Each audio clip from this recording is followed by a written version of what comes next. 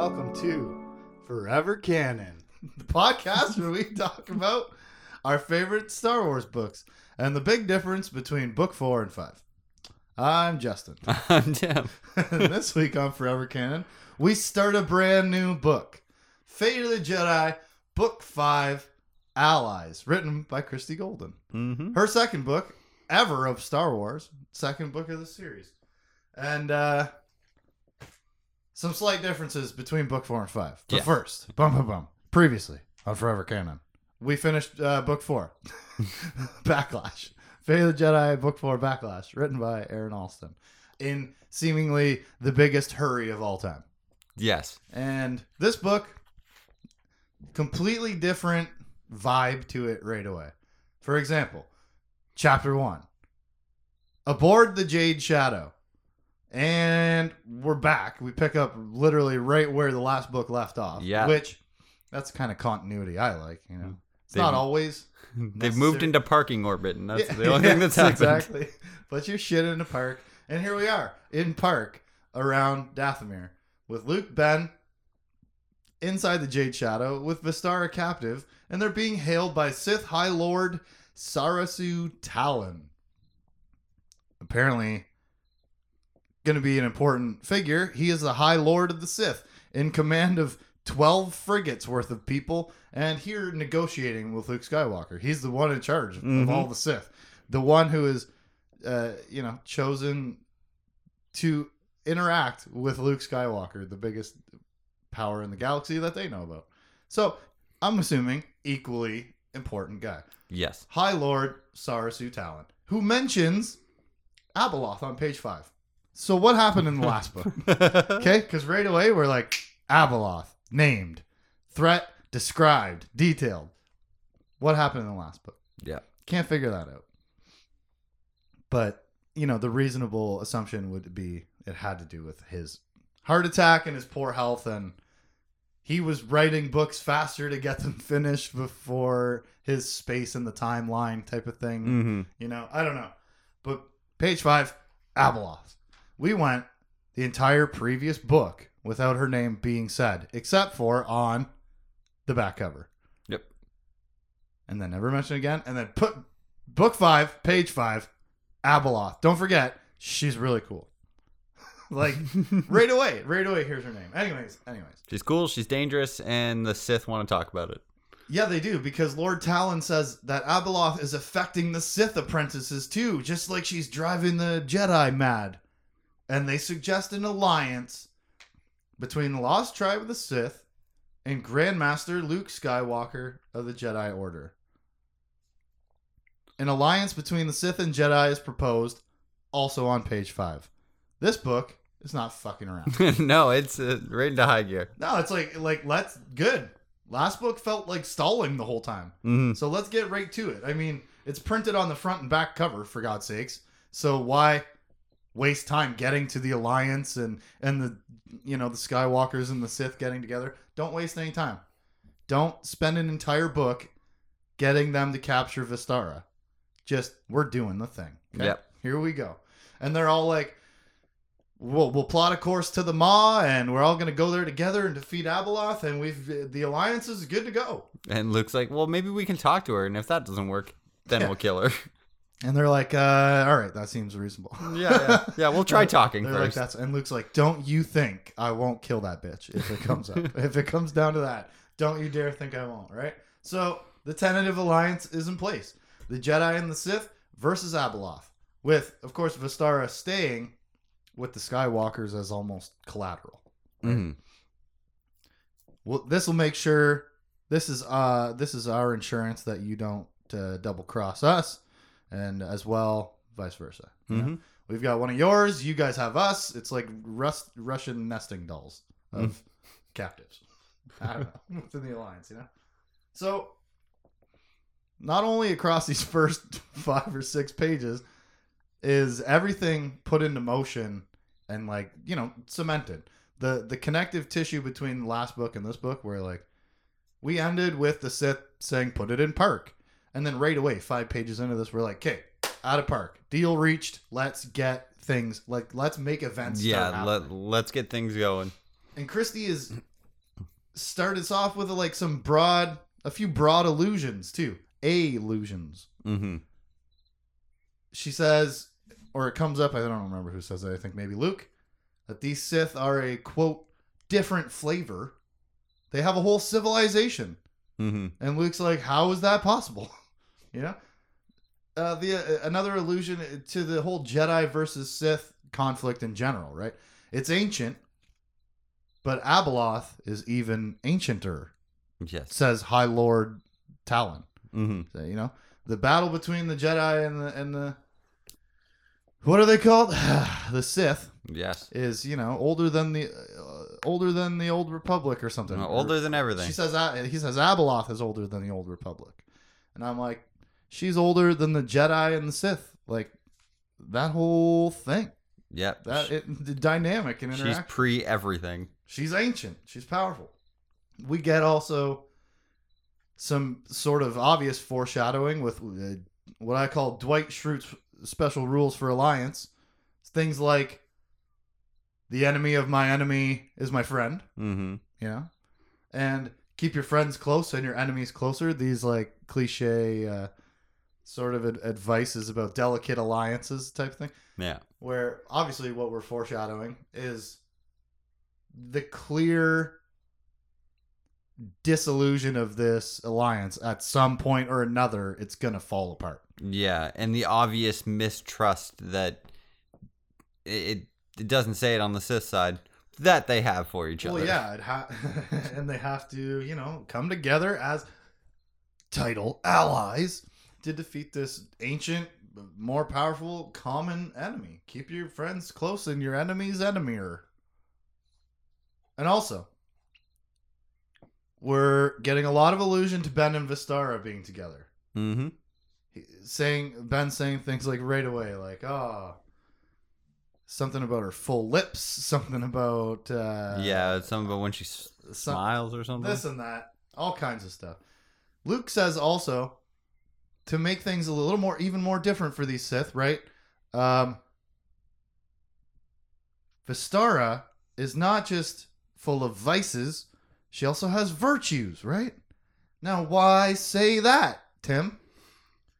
In fact, here's Luke's thoughts on Vistara.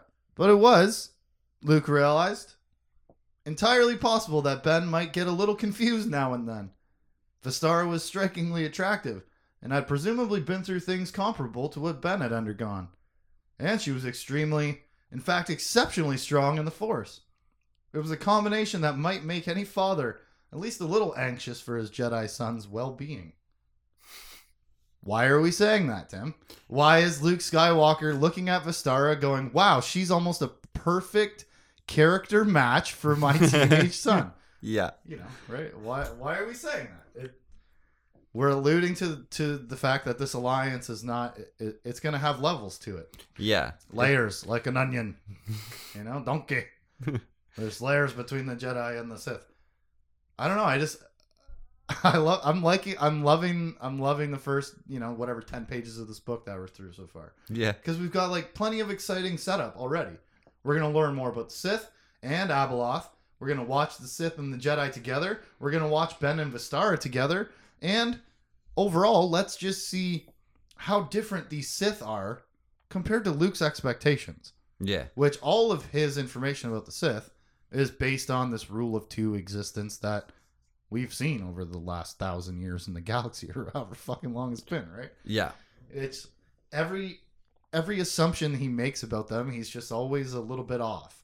And me too, sort of, other than, you know, I've read these and I have enough wherewithal to know when the main character is making judgmental assumptions about an entire people, it's going to be largely wrong. Yeah.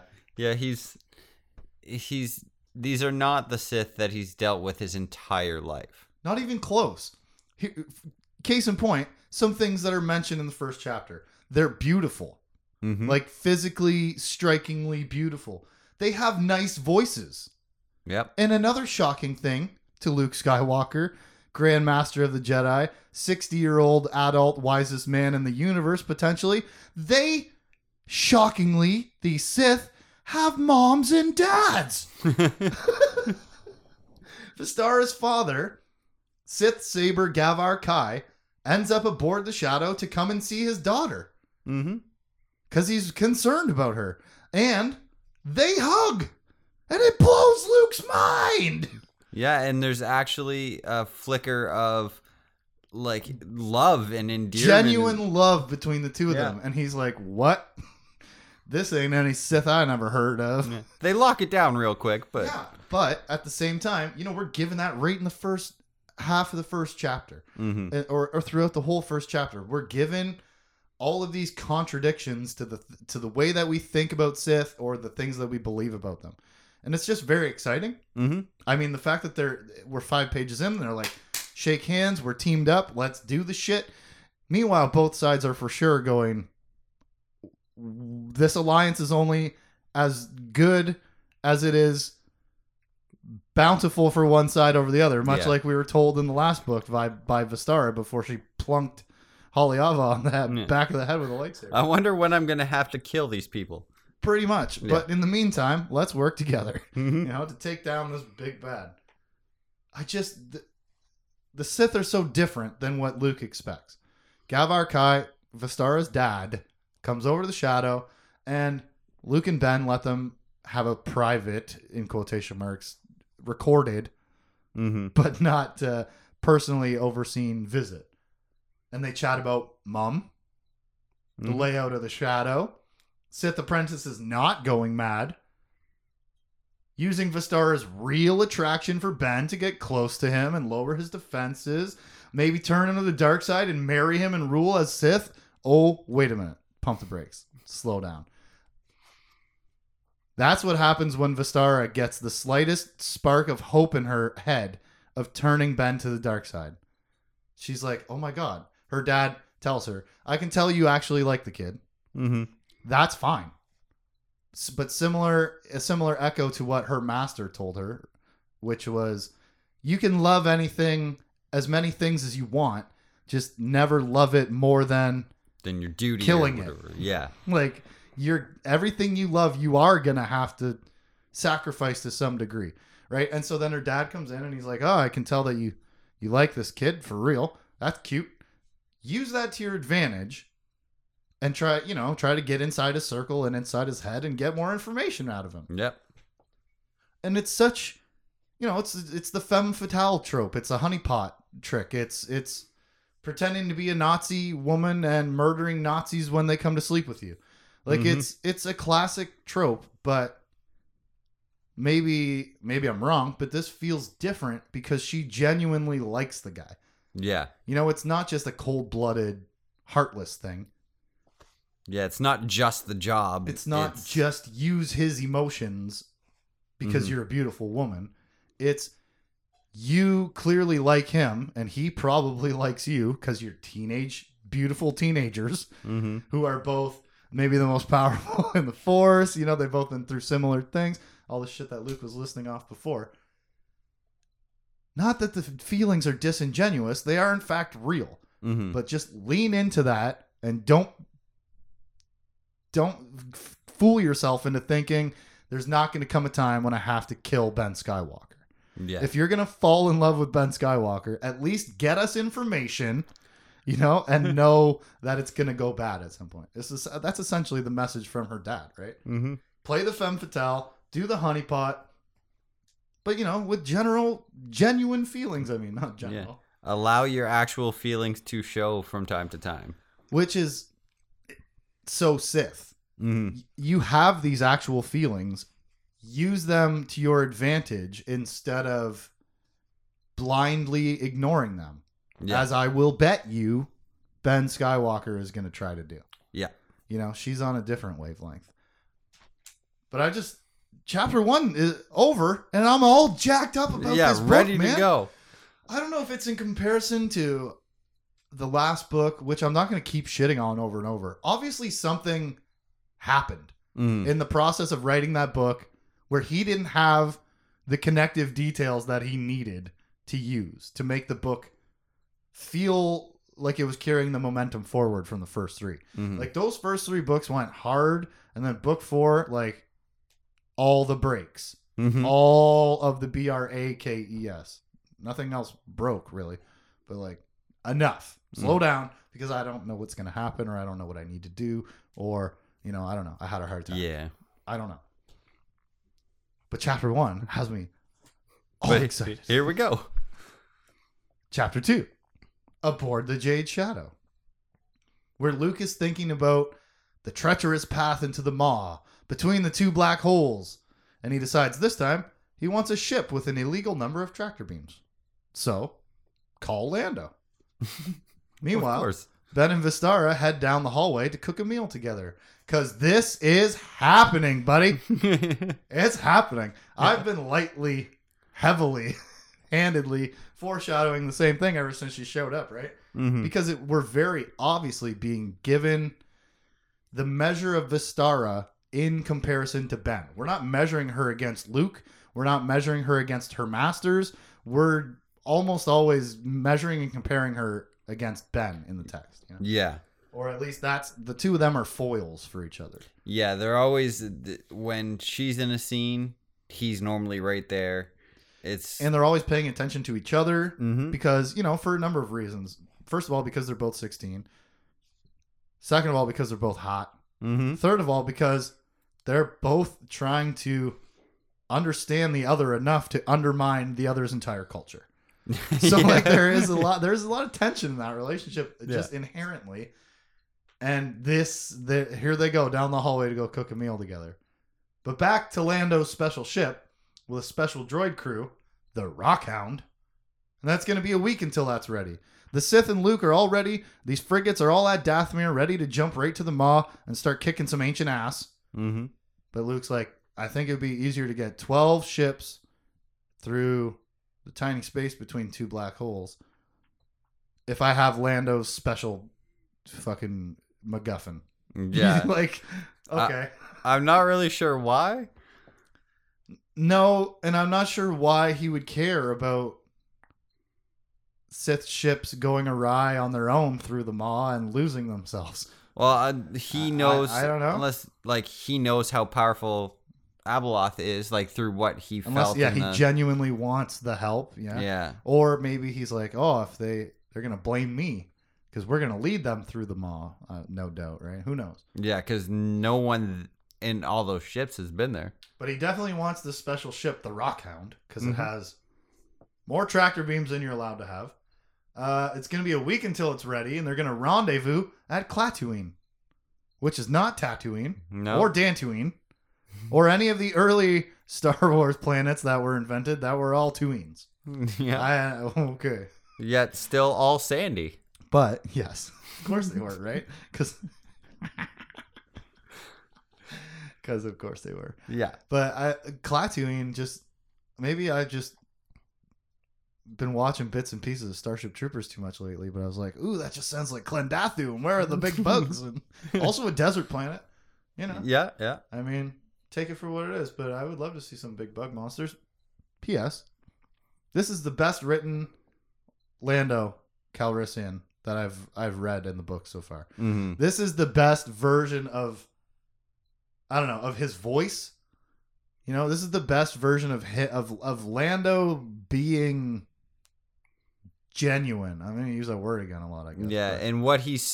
and what I've always thought he should be or was, and just the good friend, Right. But also that smooth, you can tell he's a good liar too. Which is exactly the comparison and the contrast that Luke Skywalker is giving to us while he's having this miniature hologram conversation with Lando.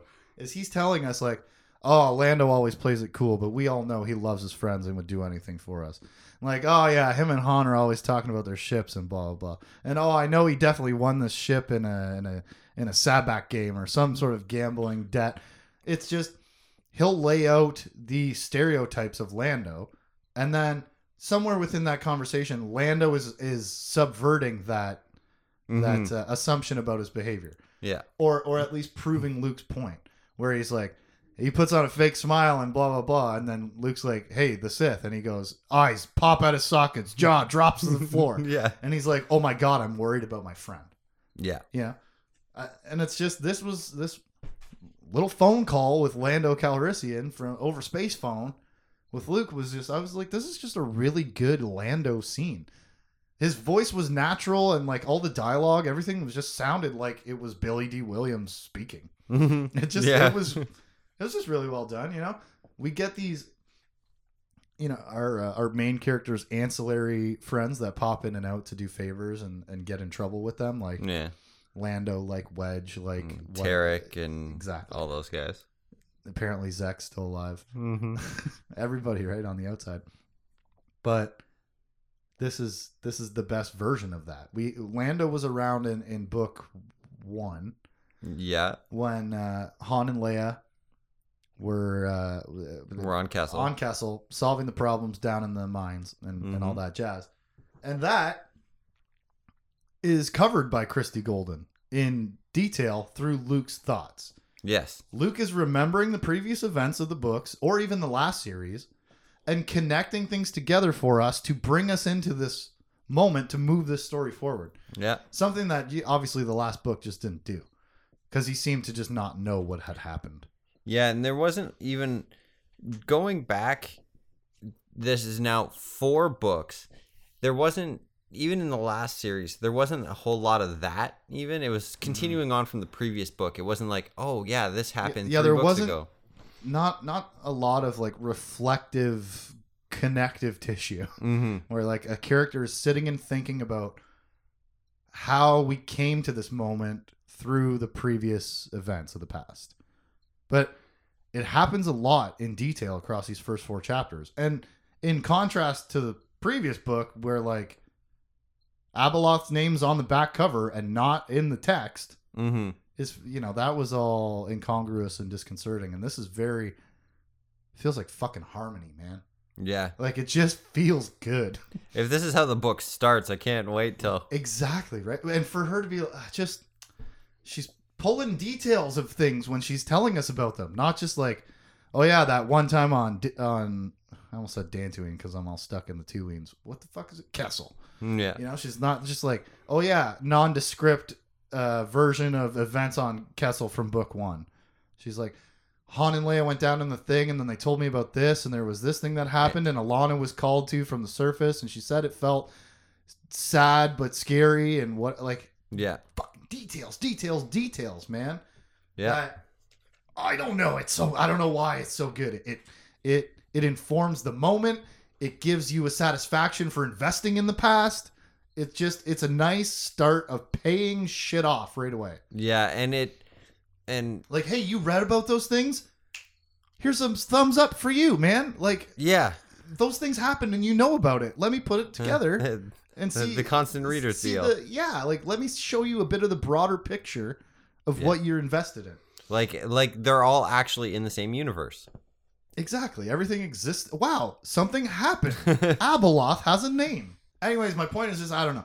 This conversation with Lando is beautiful. He's written so well. This is my favorite Luke that we've had in a long time. He's thinking things. He's remembering things. He's saying shit out loud. Yep. He's telling people his plan. Christy Golden's got me all jacked up, man. And then we cut to, quote, well, me inserting his name, Ben liked it when she smiled. Yep. The two of them are in the galley making a meal. Well, Ben is cooking because only slaves cook on the unnamed Kesh. Because she wouldn't tell him where she's from because they don't want him to share too much information. Yeah. But Ben and Vistara, are together in the galley. He is making salads for them. They share some blue milk. Their fingers brush against one another. But then they both shut down chitty chatty time. Because alas, poor Romeo, they are from rival families. Yeah. You know? And this is what this is. They realize, and Ben especially, because she knows what she's doing, but Ben is finally realizes, I'm giving up a lot here. Yeah, they're sitting there talking and talking about who usually makes the food, and then somehow they're talking about 3PO. Yeah. And then he mentions my Aunt Leia, and he's like, oh shit, I dropped a detail of information that I shouldn't have. And he tries to turn it around on her and start asking her detailed questions about her past. You said you guys were hunters. What do you normally hunt? Well, and she's like, it doesn't matter because when we're done, they're dead. And then they stop talking to each other. Yeah. Right?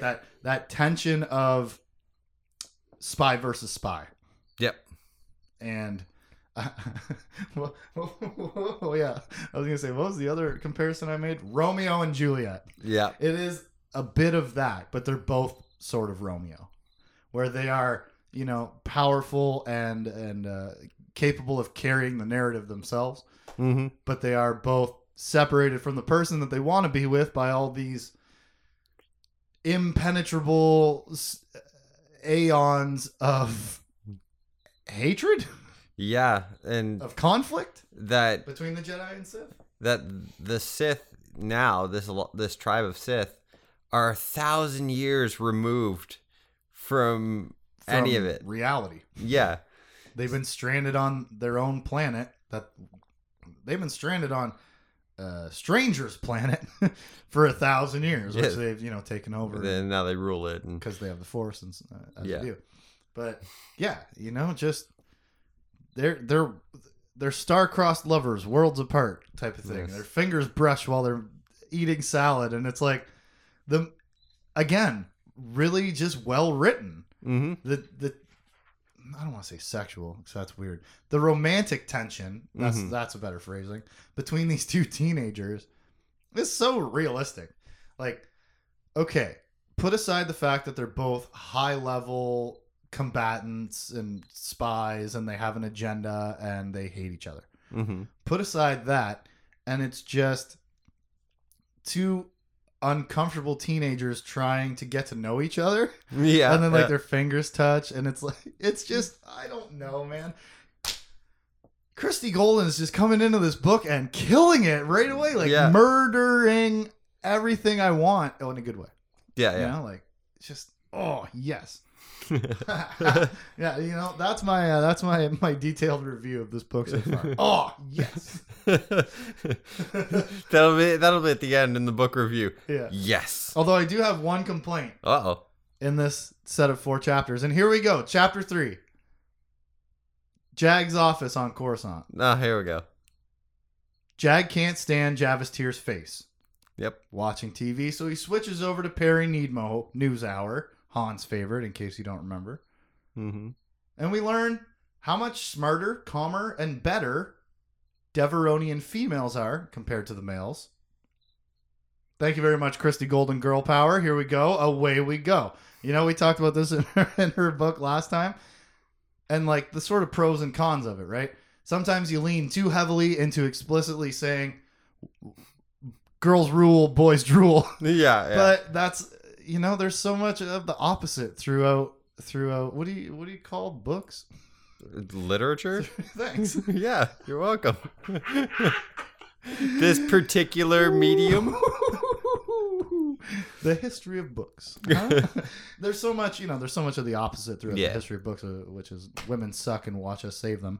Mm-hmm. So if she is sometimes a little bit heavy-handed about it, like in this particular scene of this newscaster being like, little known fact about Deveronian females, they're smart and run the whole shit. The men are idiots and they give the whole population a bad name.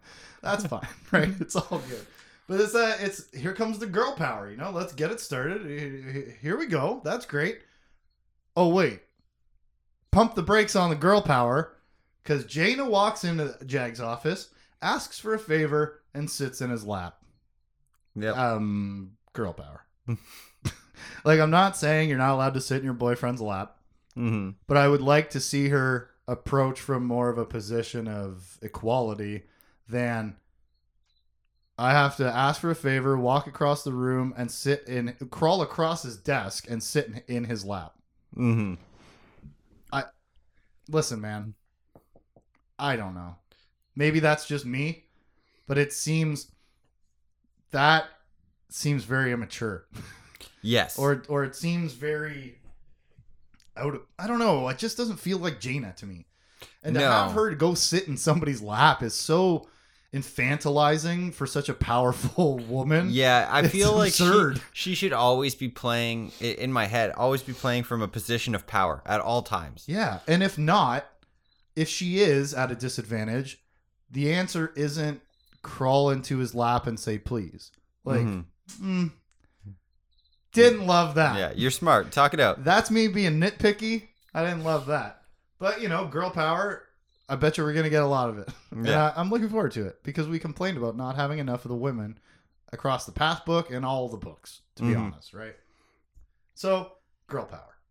By the way, this is where it comes up in the notes, but as I've mentioned several times already through the podcast, have you noticed how specific Christy Golden's references to past events have been? In just the first 3 chapters, we have the story of Abeloth and the Maw. Mm-hmm. Luke refers to the Yang Ti and them, the riddle that they told him to get through the Maw. Yep. The specific riddle, right? She talks about Leia and the animal show. Jag's like, oh, that's how they got the pet Nexu, Yeah, the Angie, Nexu. for Alana. It's just, it stands out Yeah. so boldly in comparison to the last book. And And that's not really a fair measure for the previous book, because obviously there were extraneous, extenuating circumstances Yeah. that, I don't know, had some sort of effect on the narrative. is But this is so this detail clear. so clear and so like bringing back old books because The of last that book was so disconnected. and because she already knew that the book was because all he wrote stalled. it so early. Yeah. And He so wrote she it- had to tie it in. Right. So, like, our assumption, my assumption, I'm not going to put words in your mouth, Well. is that, okay, so book 1, 2, 3, we go Aaron, Christy, Troy. Mm-hmm. Book 4 is Aaron, and it doesn't connect very well to the first 3. Meaning, more specifically, book 4 doesn't connect to book 3. Meaning, he wrote book 1 and book 4 before book 3 is finished. Yes. And so between book 2 and 5, maybe it becomes, more of an editorial choice to strengthen that connective fabric and like really make it stand out and really hammer home the details of it. Maybe. Yeah, maybe Maybe that's that- why this book's as long as it is. I thought that too, actually, at one point when I was writing this down. I was like, I bet you there's a solid 15 pages of just back history setup, Little bits here and there, but adds up. Yeah. But it stands out so much compared to the last book, and I'm loving it. Oh, absolutely. Normally, okay, to bring it again back to one of the only other book series I've ever read, and haven't finished it yet, The Wheel of Time. Mm-hmm. Many of those books start with very slogging, difficult to get through recaps of previous events, where it's just, I don't know, the difference in the layout, the difference in the delivery, but it's like it's hard to read through, and you're like, wow, I can't wait for chapter 5. You know what I mean? This is just done so differently. This is superb level writing. Yeah. It feels like. I don't actually know. Okay, but it feels that Not way. critics, but we like it. We're not even critics. No. We just like these and want to talk about them. We're and not- sometimes we bitch about the things that we don't Sometimes like. we can be critical, but yeah, like it. But That's about as funny as I I get. don't know. Yeah, maybe that ended up being like a publisher mandate or an editor's choice, or I like to think that it was her idea. yeah, That it was her just being like, her being you know like, what? man, that last book felt disconnected. Let me make sure this one brings everything back together in Yeah. the beginning of the book, on purpose or not, or if this is just the way she normally writes. Mhm. Cool, but she's doing this early book recap of previous events very well.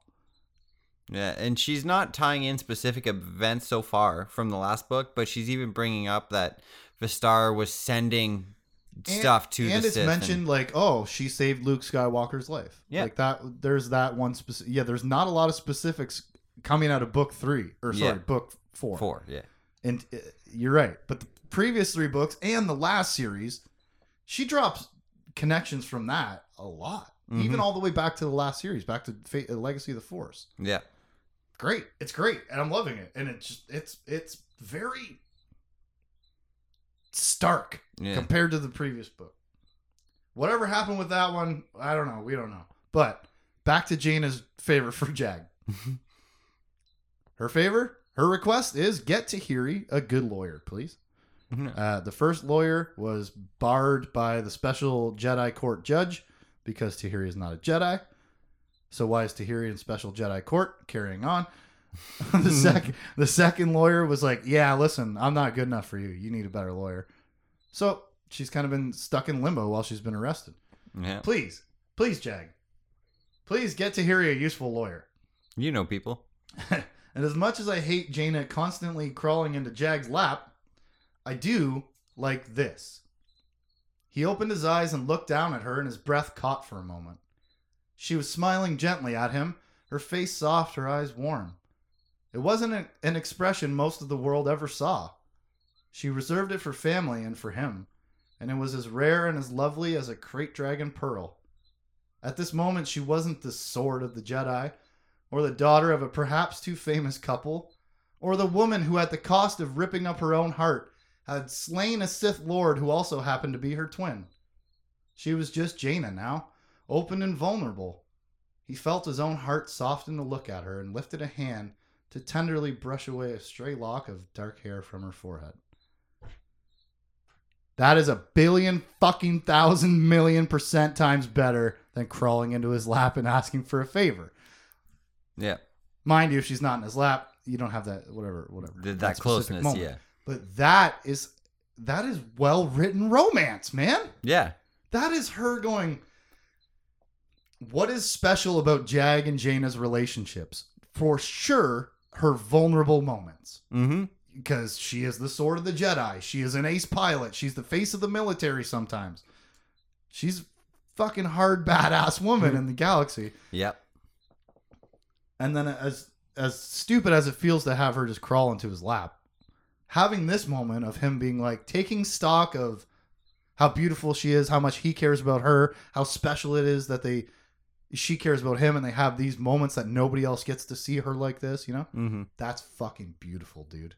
As much as I hate, she crawls across his desk and into his lap like a baby. Mm-hmm. You know, this is nice. This is 2 shots of well-written romance already in the beginning of this book, and I'm like always like, I don't want romance in my stuff because I don't care. Yeah, you know. But this is nice. It's those little, not really overtly not like kissing this and all this. It's not like explicitly physical. Yeah, it's the rare moments that you don't see, like people from Jaina or things from Jaina, and like Ben and his, like, he gets the things like, oh, she's cute, but that slight physical contact is.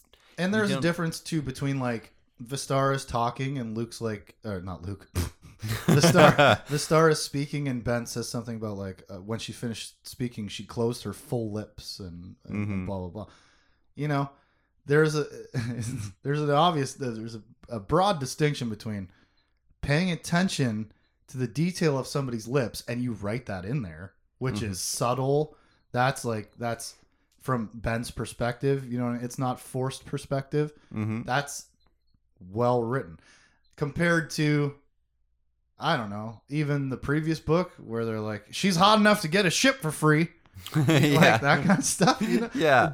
We don't need to overtly sexualize or overtly physicalize somebody's romantic possibility or capability. You know what I mean? Yeah. Like, just Ben looks at her, and when she closes her lips, he doesn't think she closed her lips. He thinks she closed her full lips. Like, that's great writing. And it took one word. Right. Yeah. And then the scene between Jaina and Jag, minus the crawling into his lap, baby shit. This is intimate. It's beautiful. Yeah. And it's character oriented. Yes. It's him looking at Jaina Solo, the character, not Jaina Solo, the fine ass woman. Yes. Right? Yeah. Jaina Solo, the person who, like, what, like he said, is the sword of the Jedi, daughter of two famous people. Two famous people. Yeah. The woman who had to murder her twin brother, Sith Lord.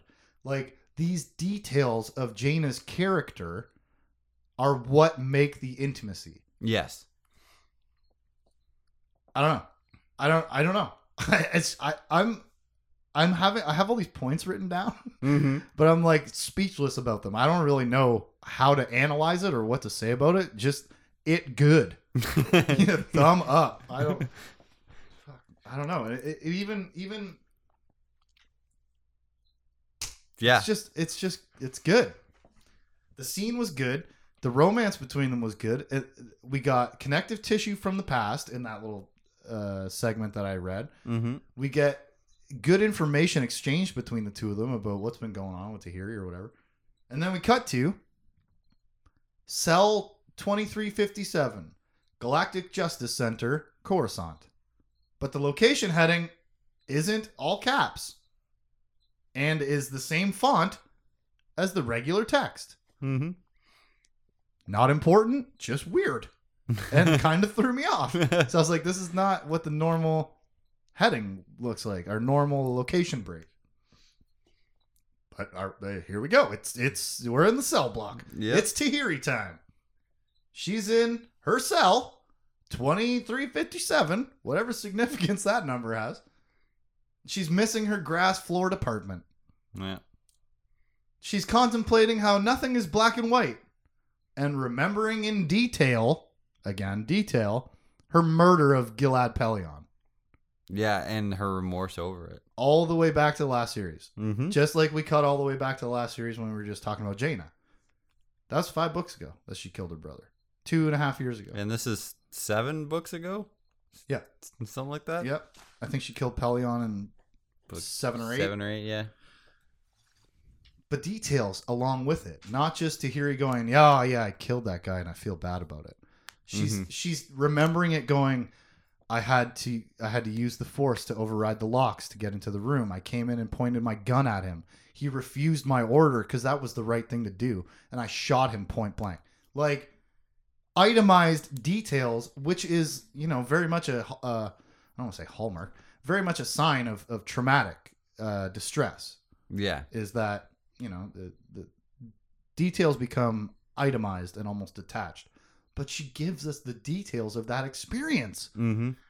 And not just say a dark mystery in the maw. Like, yeah. What a difference. I don't know. Yeah. I don't know. It just feels so good. Okay, so just one more time. The detailed callbacks, okay? Mm-hmm. Great. Very well-used tool at the beginning of this book in a writer's toolbox. I think there's going to be a theme about the details that No way. I think there's going to be a theme. We're 3 chapters in. Or, like you said, this is just her recognizing that the beginning of my book needs to bring all 4 books back together with the previous 9. Yes. And not be as disconnected as the last one felt or whatever. Or whatever. Whatever the motivation is, ba-da-ba-ba-ba, it's pretty good. Yeah. It's really good. Sorry. It's pretty good. Anyways, back to Tahiri and her cell. We are 2 days post Jaina and Jag favor, and here comes a new lawyer. Aramuth Buatu. A very fancy old gentleman coming out of retirement to be Tahiri's lawyer, and also the uncle of Dala's admiral boyfriend, Nek Buatu. We saw them banging furry boots. Last book, they're supposed to say knocking boots. Kind of missed the level of the metaphor there. Yeah. But anyways, we saw, they had a little sleepover a book or 2 ago. She was asking Admiral Buatu for advice for his personal opinion on her decisions, and now they're having dinner. Tahiri's lawyer is his uncle, his undefeated lawyer uncle coming out of retirement, who would never come out of retirement to take a case unless I was going to win it, darling. And that's totally how I pictured him, old Southern. Old Southern I man. tell you what, I would not come out of retirement if I thought I was going to lose, dear. Now, sit down and tell me everything. I don't know, man. He's got the fancy Southern gentleman. He's got the hat on, too. Yeah. Sits between his ears. Yeah. He's got a cane. It's great. And the whole time that he's talking and, making his first appearance, and, he's getting settled in and stuff, Tahiri is trying to not get her hopes up, but she can't help it. Mm-hmm. Because this man is written with tremendous charisma. And it's almost all achieved through his high propriety coolness and fancy getup and outfit that he's wearing. And the second way that it's accomplished is through Tahiri's subconscious reactions. Mm-hmm. Where she's listening to this guy talk and she's like, oh, she felt her stomach tightening with excitement, or she felt a prickle of hope up the back of her neck. Like all of these involuntary, that's a word I couldn't think of when I was writing my notes. All of these involuntary autonomic responses, which are pure. Yes. She sees this guy and she goes, oh my God, I have a chance to win.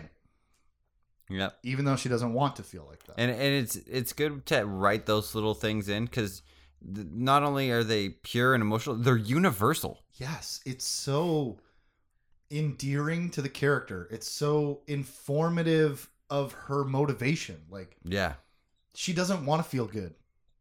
She wants to feel bad. She wants to punish herself. Yeah. Because she knows what she did was wrong. She knows she did a lot of bad things, and she's not trying to pretend that she didn't. Mm-hmm. She doesn't want to get her hopes up about getting acquitted in the trial either, because she knows that everything is stacked against her, and Dala is purposely trying to bury her as a public display after she tried to charge Niathal, and Niathal took her own life. And now said, screw you. Bye. Now it's on to Tahiri, and I'm looking forward to this lawyer. Chapter 1, amazing. We get a little chit chat between Luke and Ben and Vistara. Her dad comes over. Incredible. Mm-hmm. Chapter 2, Luke's talking to Lando. It's the best Lando I've ever had.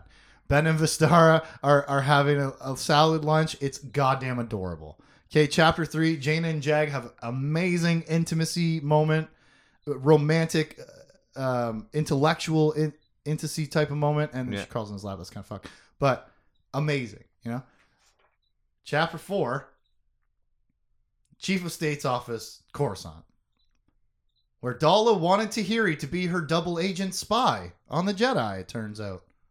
But she refused to be that person again. And that's a little note that is, again, character-driven information that just makes Tahiri richer. Yes. Fuller. Dala tried to flip her in exchange for freedom, or whatever, or lesser punishment. And Tahiri, having already betrayed the Intera Jedi Order, after already having betrayed the entire Jedi Order, she's not going to do it again. She made that mistake once when Jason tempted her with memories of Anakin and happier times and connection that she missed. And she's not going to make the same mistake twice. Yeah. That's beautiful. Yeah, her true wanting to do the right thing. For the right reasons. Yeah. Or maybe selfish reasons. But, yeah, do the right thing. Yeah, just do the right thing. So, she refused that. She doesn't want to be that person again.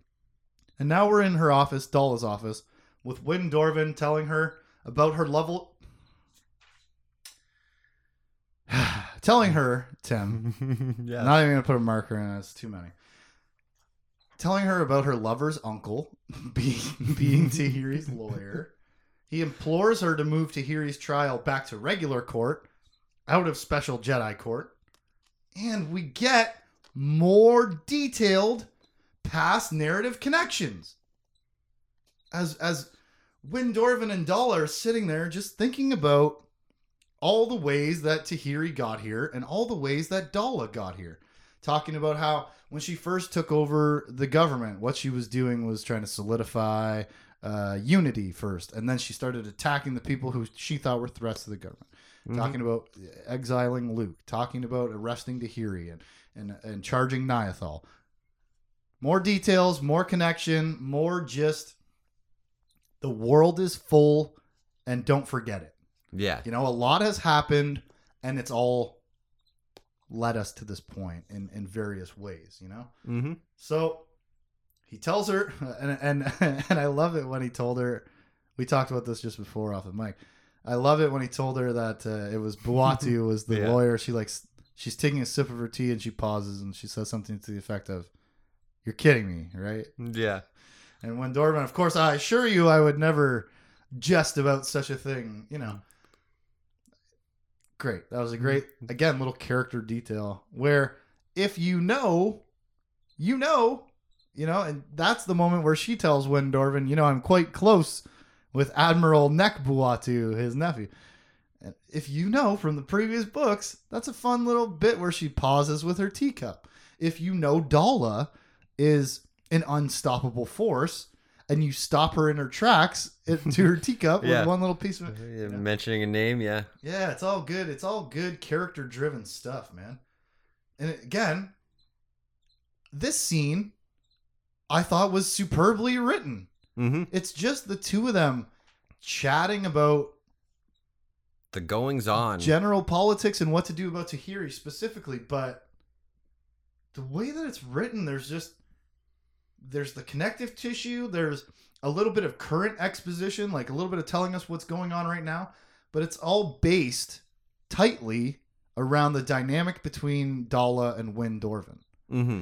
It's all of the information that we're getting, or all of the exposition that we're being told, the things that were being told at us, are just done so neatly within the two of these people, true to their character and true to the dynamic between the two of them. Yeah, where Windorvin is one of the only people who gets to tell Dala that he doesn't agree with her, and he does it to a certain point, but he never pushes it too far. And he's thinking about, while they're talking, he's thinking about how, well, if she wouldn't have done this, we'd be this, and if we do this, this is where we're like, it's all very grounded in the two characters. Yeah. And so it doesn't feel like sloggy exposition.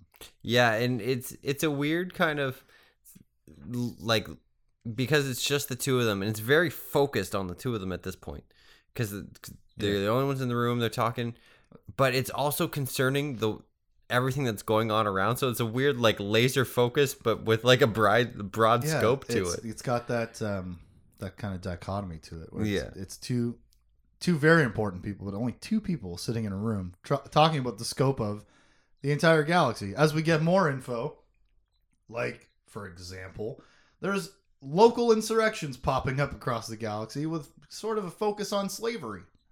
Also, Windorvin has been having lunch on the temple steps with Raynar Thol every day, which is interesting.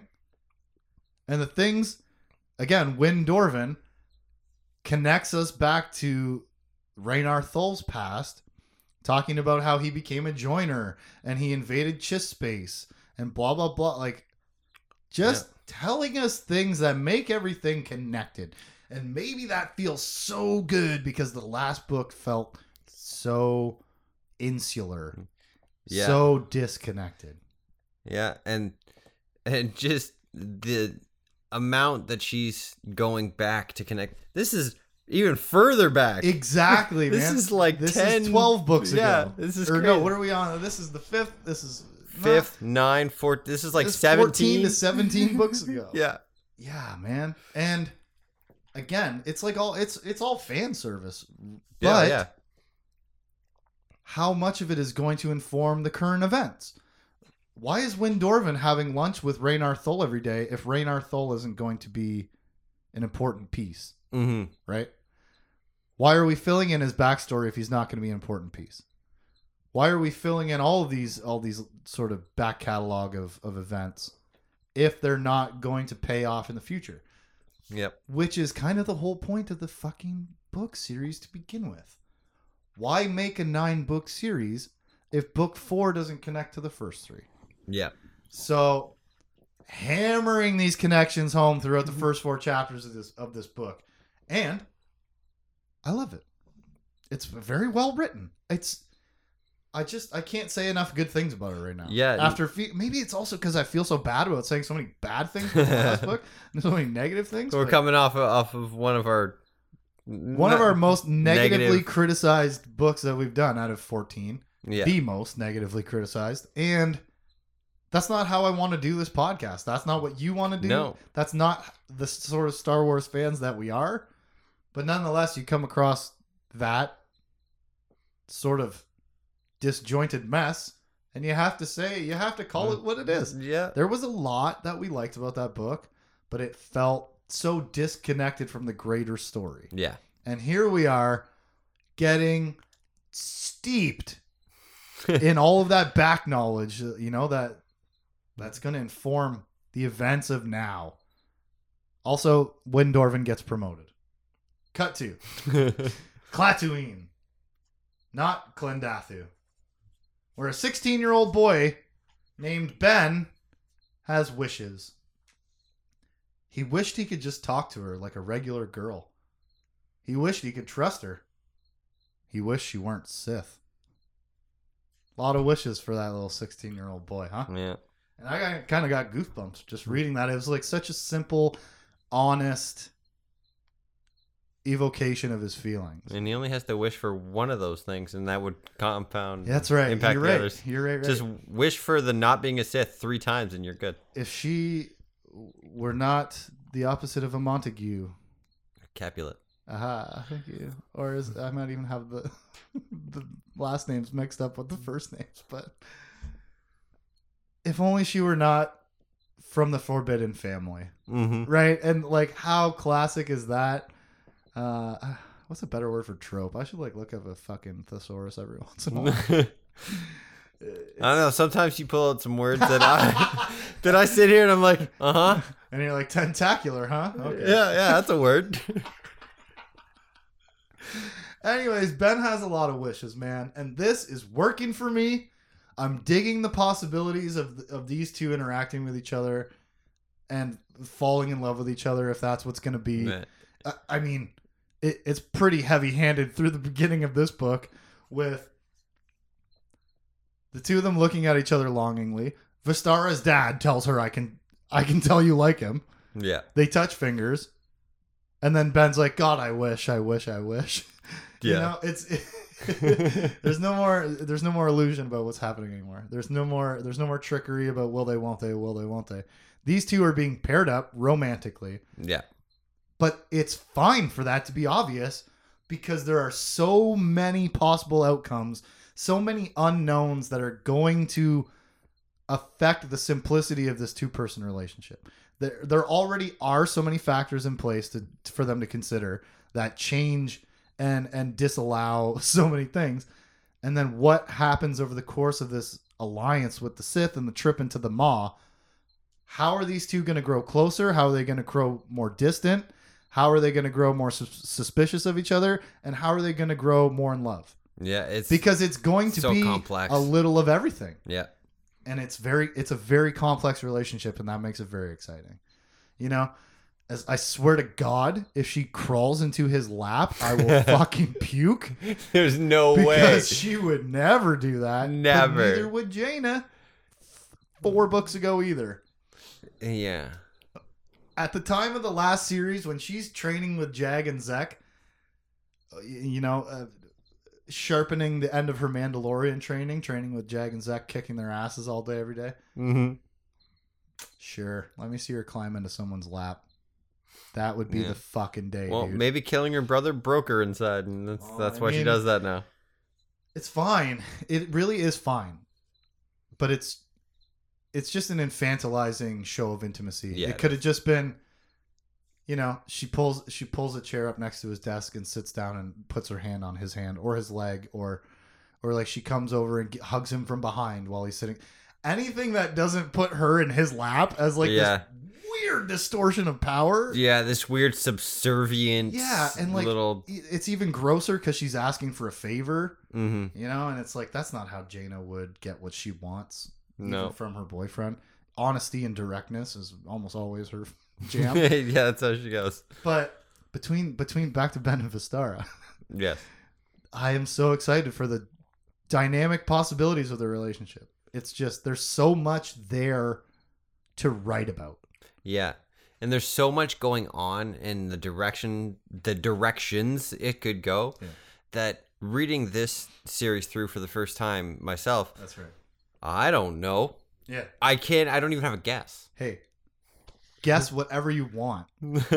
Go ahead. Yeah. Because what I remember of the ending, guess whatever you want. You'll never guess, because I never did. You didn't even know it was the goddamn Sith that showed up in the last book. No, I didn't. But, yeah, it's just so exciting between the two of them. And to be honest, the two of them, I don't remember where they stand at the end of the series. So, like I've said to you, I remember, I think, two things.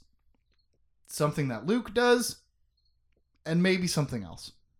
Okay.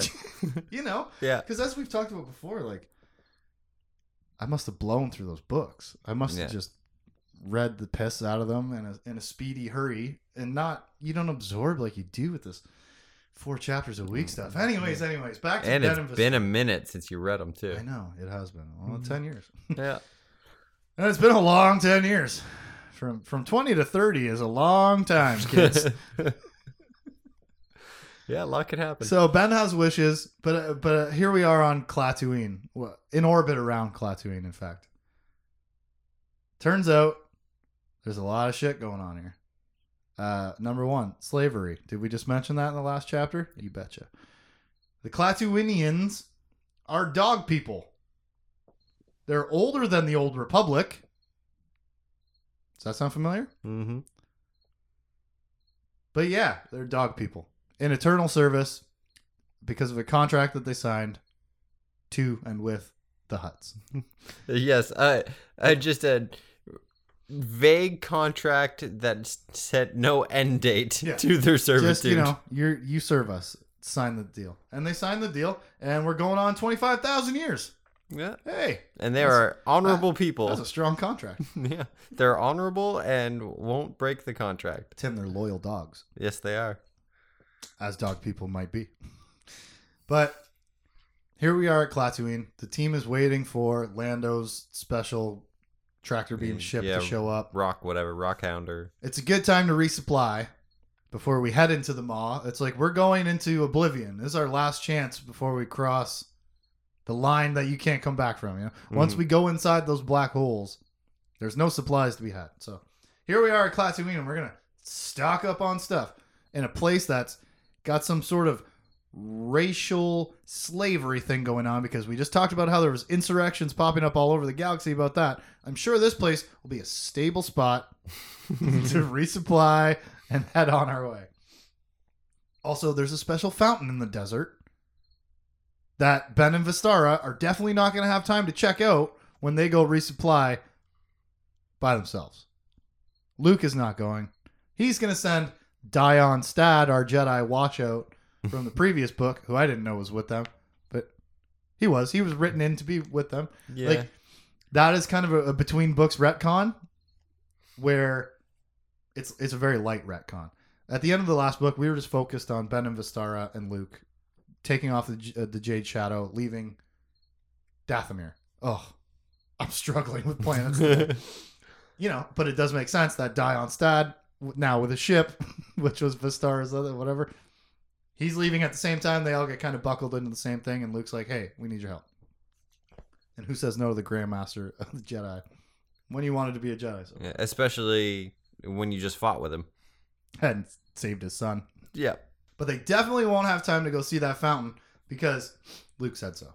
No, sir. We are not going to go to the fountain. But I'm excited, Tim. It's been so good. How about you, man? It's been a ride for sure. This has been, I don't know, one of the best feeling opening 4 that we've had. Yeah. Like this, starting this book, and we talked about it for weeks because we have the week in between where we do the review and preview. 60-page start. Mm-hmm. The first 4 chapters of the book, 60 pages. That's thick. It's usually 40, 45. 60 is thick, but I blew through it in taking notes as well. Like, I read it quickly, and it was satisfying. It felt so good. These first 4 chapters felt good to read. Mm-hmm. I'm so excited about the rest of the book. Sith and the Jedi going after Abeloth. Dala's boyfriend's uncle. Ben and Vistara. Jaina already getting shit done. I'm loving it. How much? Find out next week when we cover Fate of the Jedi, Book 5, Allies, Chapters 5 through 8. I'm Justin. I'm Tim. I'm ready. For any comments and questions, you can hit us up at forevercanonpodcast@gmail.com. Forever Canon Podcast is a Jay Plazer production. Catch us on Facebook, Instagram, Twitch, Twitter, and YouTube at Jay Plazer. Check us out.